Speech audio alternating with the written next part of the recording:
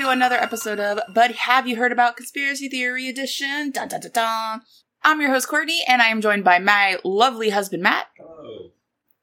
So, it's been a while, so I'm going to ease us back into this with another Disney conspiracy theory to start with. So, the theory itself is that Disney's Frozen was named so to mess up the algorithm that when people Googled Disney Frozen, they wouldn't find out about Walt Disney being frozen or the theories about him being frozen, and it would now go to a movie. Okay, so that's a long theory, right? It's like a long whole name, and it's a very like, how did we get to this? So this is like a two-parter. Number one, we got to start with the rumor that Walt Disney is frozen, Yes. and how we got to this part. Yeah, he's locked in the basement of what's it? Like a Disney World, like he's Disney locked. World attractions. I don't know which one it is. Right, Space like Mountain or something like that. yeah. There's a whole bunch of rumors, and a lot of it. I mean, from my perspective, these are believable to a point, and I can understand why people believe them. And there's a couple of reasons why, and I'm going to go over it. It's as believable as the Elvis is alive, or was abducted by aliens or something like that. It's as outlandish as that. It is outlandish as that. However, Walt Disney was cremated, right, but there is no plaque with his name next to the rest of his family, so it's weird. But we'll get to that. So, first theory that we're going to talk about is that Disney was frozen after his death in 1966 of lung cancer. And in the 60s, Disney was still a huge powerhouse. Oh, yeah. At this time, he was still involved with everything. Disney, as we come to know it from the classical standpoint, had been around for over 30 years. Right. Snow White came out in the 70s. Snow White and the Seven Dwarfs came out in the 70s. Or, I'm sorry, in the 1937. You saw a lot of these ideas that he had already been hoarding, kind of, or getting into production. A lot of the stereotypical things that he also put into production about not having women was still around, or like the women wouldn't be good animators or storytellers. So you don't start having a lot of like those other stories come out until later. So I would say Disney left a mark for a very long time. So him dying in 1966 of lung cancer. And while he was creating Disney World, you have Epcot and you have this whole futuristic thing. So one of the reasons that people think that he might have frozen himself was because he was really into that futuristic crap and the futuristic technology. But like, where did this frozen, like, cryogenic technology come from? Like, it seems far-fetched. It does. It seems very far-fetched. So, like, we don't have reliable cryogenics at this point. Not for a humanoid, maybe for bacteria or some singular, more smaller cell stuff, but yeah, no. So, in 1972, the LA Times had reported that Walt Disney was interested in the cryogenic process. This is 6 years after he dies. So it kind of starts with this whole rumor, piggybacking off this other rumor, which is that a reporter claimed he had snuck into the hospital that Walt Disney passed away in, broke into his storage room, and somehow saw Walt's body in a cryogenic metal cylinder. There is no proof of this. Right. There is no photo. There's no way to collaborate any of the story. However, worldwide newspapers published this as fact, fueling this rumor. So you have 6 years of this kind of like sitting around. This is what happens when news people don't do the damn job. Yes. And so the other thing is that this reporter didn't seem to really exist. The newspaper, supposedly that he worked for, the National Spotlight, was not found prior anywhere. And it's possible that the tabloid and the reporter never existed. However, you have this rumor for about 6 years that other national or international newspapers picked up on, and then you have that 1972 report by the LA Times that apparently Walt was interested in this cryogenic process, which had kind of come out. Nothing had really been solidified. However, there is like the scientific rumor mill itself about a month after Disney died that somebody was frozen, and they don't have the technology to unfreeze them. So they never named the person. That is also part of the rumor mill. There's also a claim that Walt himself reached out to Bob Nelson, former president of the Los Angeles-based organization, the cryogenic whatever, to ask in-depth questions about being frozen early on when he was diagnosed with lung cancer. Again, this helped. You have these little things that fuel the fire, but you also have nothing to corroborate these stories. Right. It could just be a nut job, like, grasping on for last semblance of life, and it's just bullshit, or it's just people just making shit up. Right. And also, I think whenever you're diagnosed with cancer, especially back in the 60s, 50s, 40s, even 70s, 80s, it is a death sentence. And when you have this money to spare, like he did, anyone that has, the rich money, you're gonna, you start seeing your own mortality and not in the positive light that I think a lot of other people that don't have the means to see.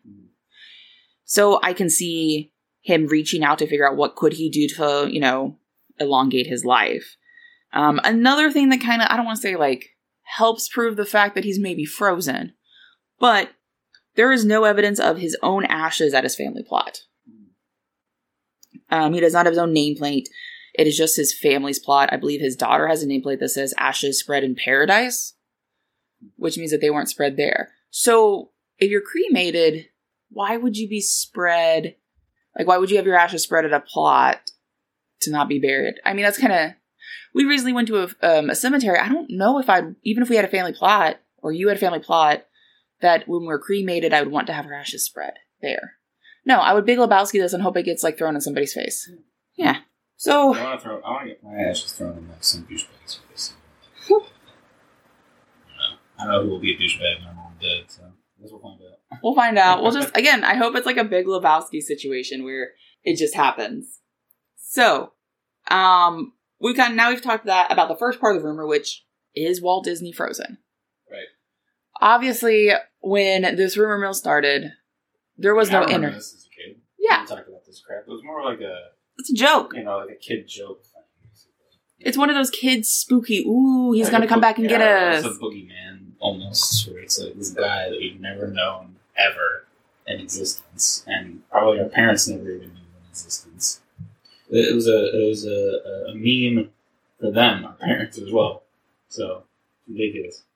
Well, the internet came out in the 90s, and Disney, or late 90s, it started having that more of a, everyone has the access to the internet. Right, you have a bigger uptick in people looking into that stupid rumor. Well, and you have Disneyaholics, you have conspiracy theorists. Oh, yeah. And this, I think, is one, just like with Paul McCartney's Dead. Oh, yeah. That is a weird celebrity conspiracy theory that people remember from their childhood. So my mom was born in 66, but that doesn't mean older cousins or people 10 years older than her weren't already thinking about it or having those conversations, and they pass it on to their younger siblings who pass it on to classmates of them. So it winds up it's a continuing urban legend story, right? Yeah. Just like the Elvis being abducted. Yeah. Yeah, that same kind of concept. He's living in South America with all the Nazis. He died, and they didn't want to publicly explain his death, so people just make up whatever the hell excuse they want. Yeah. It just gets crazy. Yep. So, Frozen is an adapted story by Hans Christian Andersen. Yes. The Ice Queen, or Ice Princess. The Snow Queen. Whatever. Disney could have kept the name. Oh, yeah. It was never copyrighted to the point that they couldn't keep it. And even if it wasn't, they also kept open domain, was it called? Yeah, they didn't have, there was no copyright. It wasn't continually in use by, the Hans Christian Andersen family, obviously, yada yada. So, from a perspective of looking into this, they've adapted other stories of his, including The Little Mermaid, using the Little Mermaid name. Right.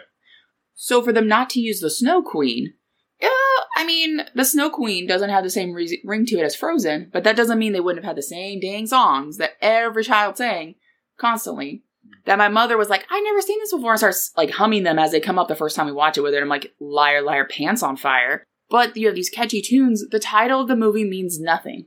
I think that maybe, but Disney's over here with, we didn't specifically not want to name it the Snow Queen. They have no real reason that they didn't keep the name. Okay. Well, you want to argue a title for the name. The whole movie wasn't about the Ice Queen, but at the same time, I don't think the original one was either.